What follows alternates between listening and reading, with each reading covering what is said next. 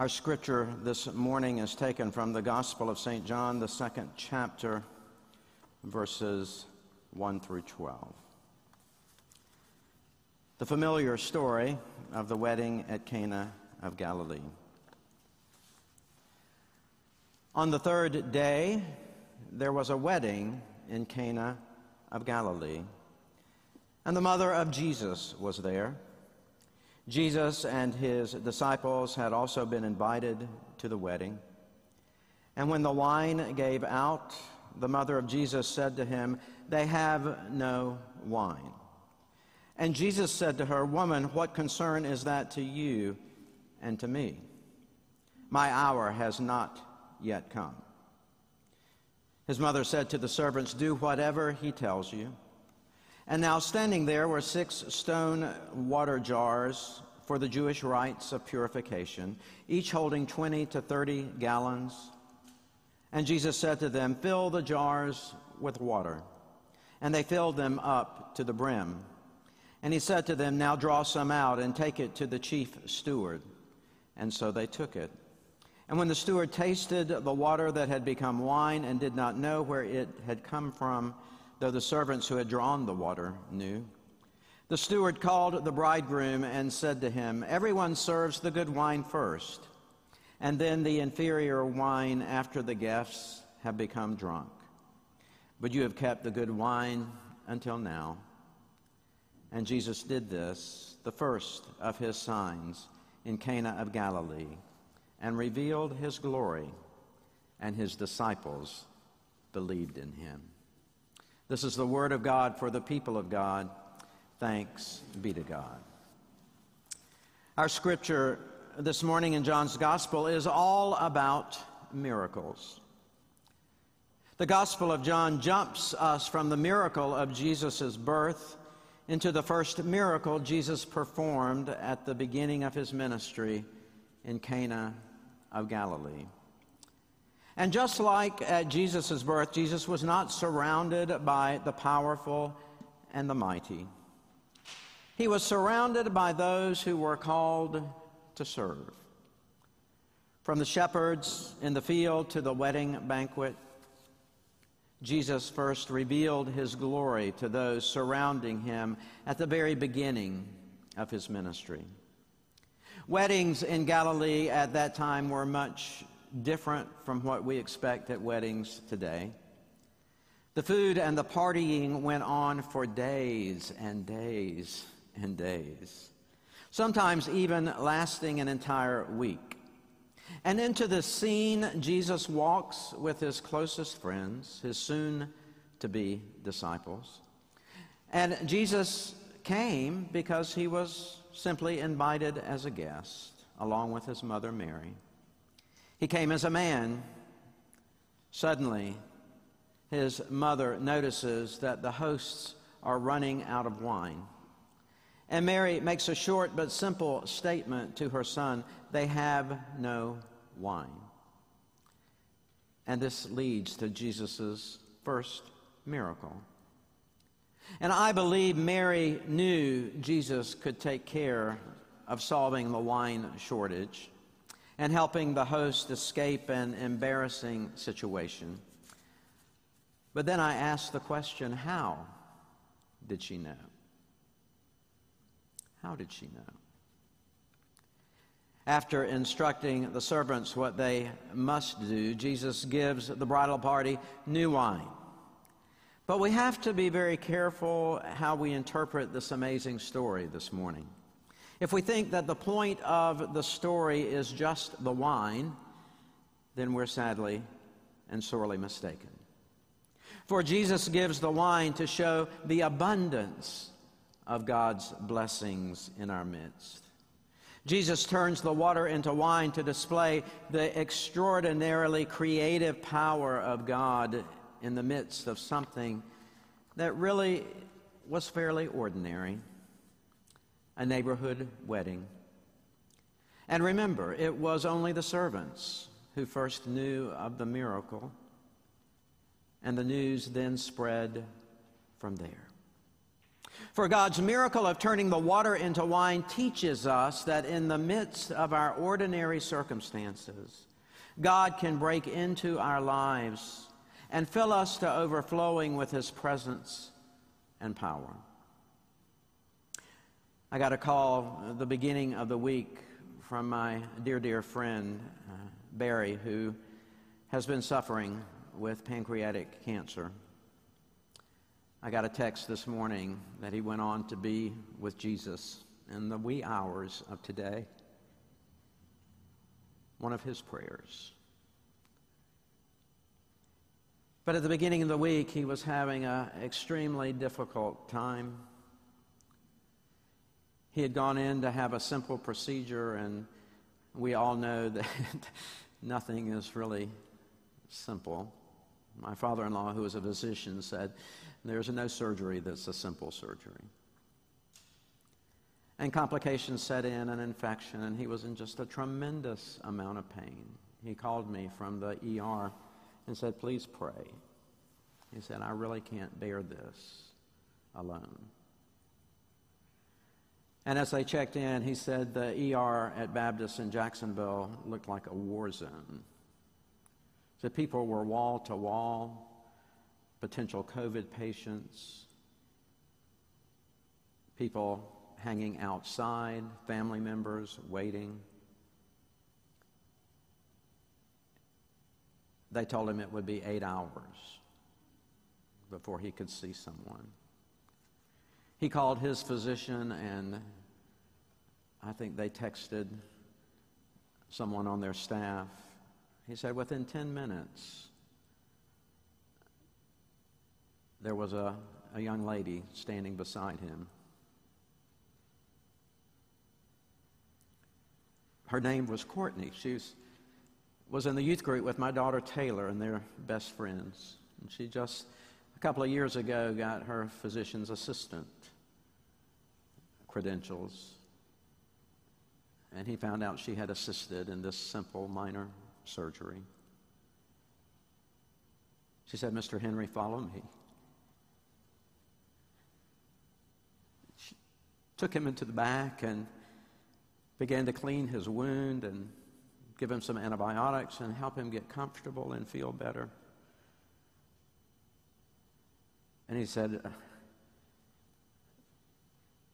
Wayne, she was like an angel that appeared out of nowhere. And she took care of me.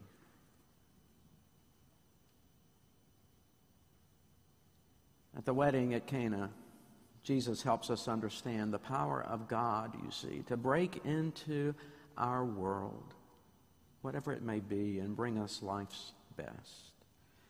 To give us good things and bring us true happiness and abundant joy.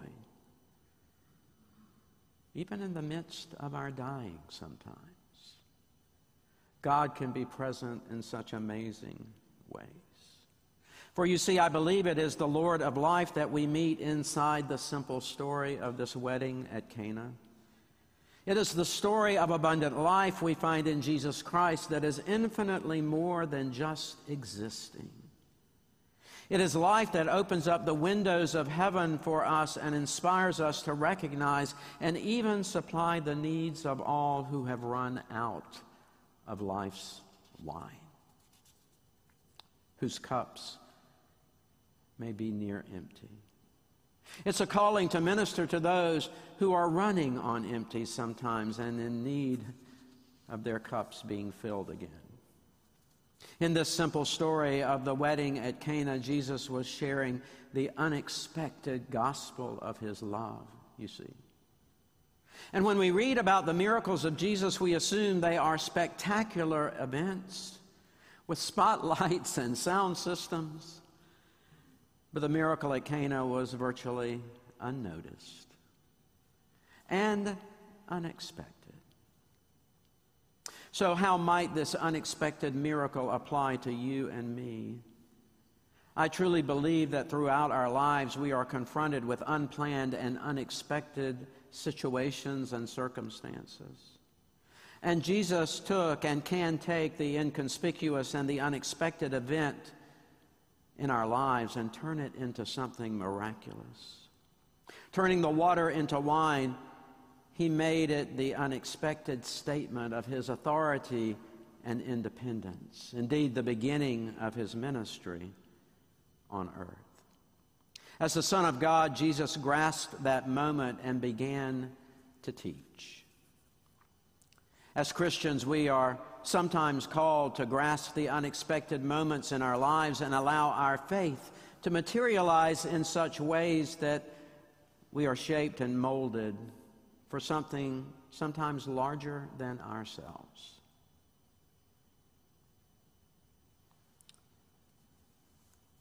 The center of our scripture this morning is simply the truth that Jesus is at a wedding party. The party runs out of wine, and no one from the wedding party bothers to tell Jesus. Mary knew what was going on. She simply said to Jesus, "They have no wine." And Jesus replies to his mother, "Woman, what concern is that to you or to me?" And then Jesus reminds her, "It's not my hour. It's not my time." And so immediately we might ask, well, isn't this a story about a wedding? Not really. It's a story about the uncommon wedding guest, Jesus. And there are 3 clues this morning from the gospel to understanding our story today.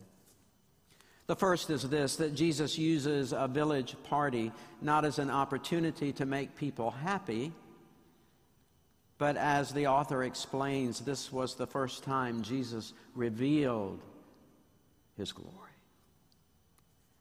This is the first time people could get a glimpse of who he really was. And even the wine steward didn't know or understand what was going on, but can you blame him? Jesus has revealed the glory of God not in high and lofty places, but in the middle of a wedding reception. He revealed the presence of God not in the reverent hush of a wedding performed in a sacred sanctuary, but in the neighborhood bash, in the backyard with relatives overflowing. After all, this is the central theme of John's gospel for us. Where do we find the fullness of God's glory? Not in the rituals and lofty traditions of organized religion, but in a specific human being, in a specific person, Jesus of Nazareth. The eternal Word becomes flesh. And suddenly his fully human becomes fully divine. And knowing this does more than make people happy. It satisfies the deepest longings of the human heart to know that God, through Jesus Christ, has come down to touch our lives, to bring us healing and hope, to bring indeed a miracle. This brings us to a second clue to the story's meaning this morning. If Jesus is to reveal the everlasting God, then some established customs are going to have to be broken. At Cana, Jesus used 6 large stone jars as carafes for new wine. Those jars were normally filled with water for purification ceremonies, for ritual cleansing, hand washing, before worship. Jesus claimed the authority to break through the rules, you see, to put those jars to another use, a more important use. We got to see the unearthed artifacts of several of these water jars a number of years ago on our trip to Israel, and they were huge. I was reflecting with Benson Green this morning after our 8:30 service how huge they were. Like 4 to 5 to 6 feet tall, huge. 2 to 3 feet wide. It would have been enough wine to fill over 1,000 modern-day wine bottles. And for those who knew what Jesus was doing, it was disturbing, to say the least. It was disturbing. But again, only those who were serving that day understood and saw what was going on. Imagine, if you will, for a moment, a church member holding a wedding reception in Moore Hall while the crystal punch bowl is being carried out of the kitchen. The caterer slips and it smashes on the floor. And Uncle Bill, one of our trustees, says, "Don't panic, I know something we can use." And he runs upstairs and grabs our baptismal font, rolls it out the door onto the elevator, takes it down into Moore Hall. The caterers fill it with Canada Dry ginger ale and cranberry juice. And the baptismal font becomes a punch bowl. You're beginning to get the picture?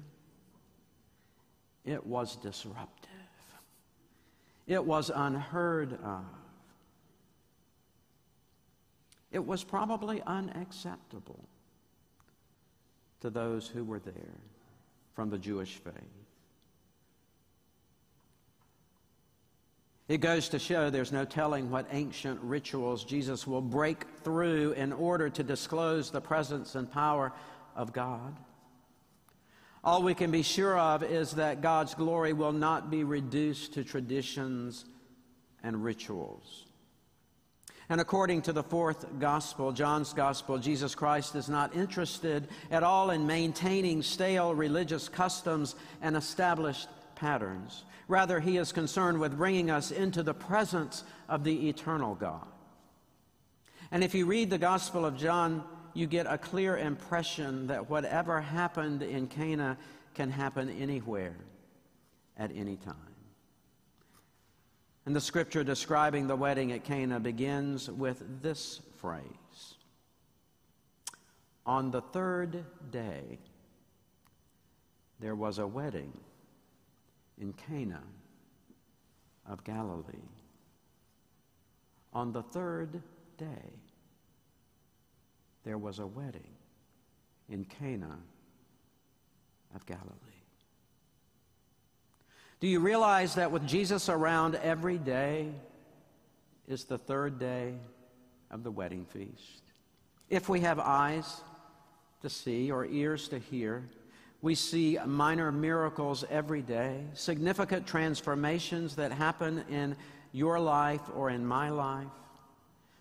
They are no less far-reaching than what happened that day in Cana. For when such a moment happens, the actual event is significant, but it's nowhere as important as what happens to us in the midst of that event. Some of you here this morning have had some of those miracles. A sign from heaven that redirected you. A healing that was needed in the midst of a severe illness. Something to turn you around, to prompt you to participate in God's timetable for the world. A push, a nudge, a spoken word. Rosa Parks had one such nudge when she did not give up her seat on the back of that bus. Dr. Martin Luther King Jr. had one such nudge when he led folks to a different understanding of what it means to be free and to be accepted and to be loved. Every day can be a third day if Christ's holy presence is with us. Even so, maybe you know how disruptive that can be. One of the things God continues to teach me is that if we are to become new creations in Christ Jesus, we have to let go of the old patterns, the familiar ways, the comfortable habits. And that's not easy. We have our granddaughters with us this weekend, and I am the cook. Now, their daddy is a gourmet cook. and Pops is not. So as I was making the broccoli last night, my instructions were very clear. Pops, it's not crispy enough. It's not like Daddy makes it. I don't really like it. So back in the oven it went. Another try at browning and getting it a little crispier. Change is hard. New ways are hard. Beginning over is hard. We've all been trying to do some of that with our New Year's resolutions, haven't we? But change can be disruptive to our lives. I promised myself I would walk every day since the new year, and I've already lost that promise. Changes demand all the strength and courage we can find and muster sometimes, but if we're able to embrace what God is doing, we may find that some of the best wine, that some of the best blessings have been saved until now. All of this points us to the third clue, that third insight into the story this morning, namely, that when new life comes, when the new wine is poured, it is the gift of Jesus Christ. That our blessings are a gift from God. Just to recall a couple of the stories from the Gospel of John that remind us of God's continued blessings. A multitude of people gathered around Jesus on a hillside, hungry, sick, needing healing, needing to be fed. And Philip asked, how are we going to feed all these people? The writer of John says Jesus asked Philip that question as well. And even though Jesus already knew what he was going to do, he used it as a teaching moment because he knew he was going to feed the crowd that day. And with more than 5,000, not counting women and children, from loaves of bread to baskets of fish, they were fed. On another occasion, some messengers came to Jesus and they said, your friend Lazarus, the brother of Mary and Martha, is sick. He's near death. And now, says John, Jesus loved Mary and Martha and Lazarus. He truly loved them. But what does Jesus choose to do? Well, Jesus hears that Lazarus is sick, and he stays 2 days longer in the place where he was before he arrived. And then, and only then, he sets out for the tomb to raise Lazarus from the dead. In the Gospel of John, the Cana story, Jesus is never surprised. He's never caught off guard. He never improvises for the occasion. By contrast, he always acts intentionally and deliberately, for he is the Lord Almighty. He comes to show us what God is like, that God is always love. And in the Cana story, Jesus meets the needs of that community. But he does more. Compassion alone might provide the wine, but sovereign grace does the work. It reveals God in what is being done. For on the third day, Jesus turned water into wine. On the third day, Jesus rose from the dead. And if every day is the third day, there's no telling what the risen Christ might do among you and me, as he comes to us with his wild, unpredictable, unfathomable grace. So what miracle are you looking for this morning? What sign of God's grace? Maybe your cup is a little empty today. Maybe like me, you need someone to fill it up a bit. My good friend Dick Blanchard wrote this hymn on a day in which he was extremely sort of down and needed to be lifted up. The chorus simply says, fill my cup, Lord. Turn with me in your hymnals to 641, and I want us to sing it a couple of times through before our closing hymn today. Fill my cup, Lord, I lift it up, Lord. Come and quench this thirsting of my soul.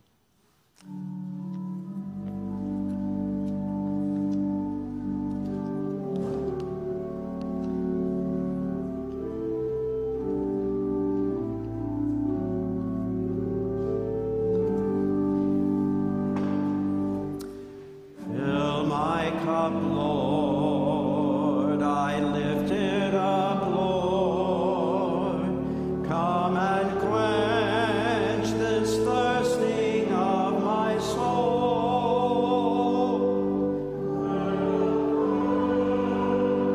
Feed me till I want no more. My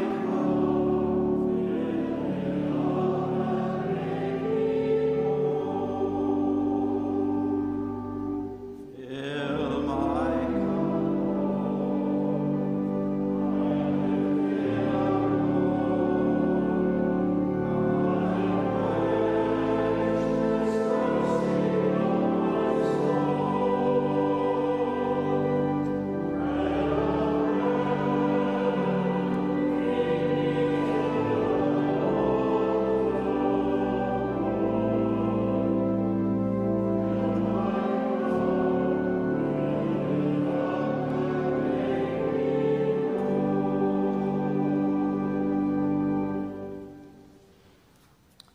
Let us pray. Gracious God, you know our needs before we ask, and even our ignorance in asking. But Lord, we are faithful to approach your throne of grace. Fill us with your love. Make us one. In a country, a city, a town, a world that so desperately needs your love to bind us together, to realize, Lord, your miraculous acts in our midst and your power from on high.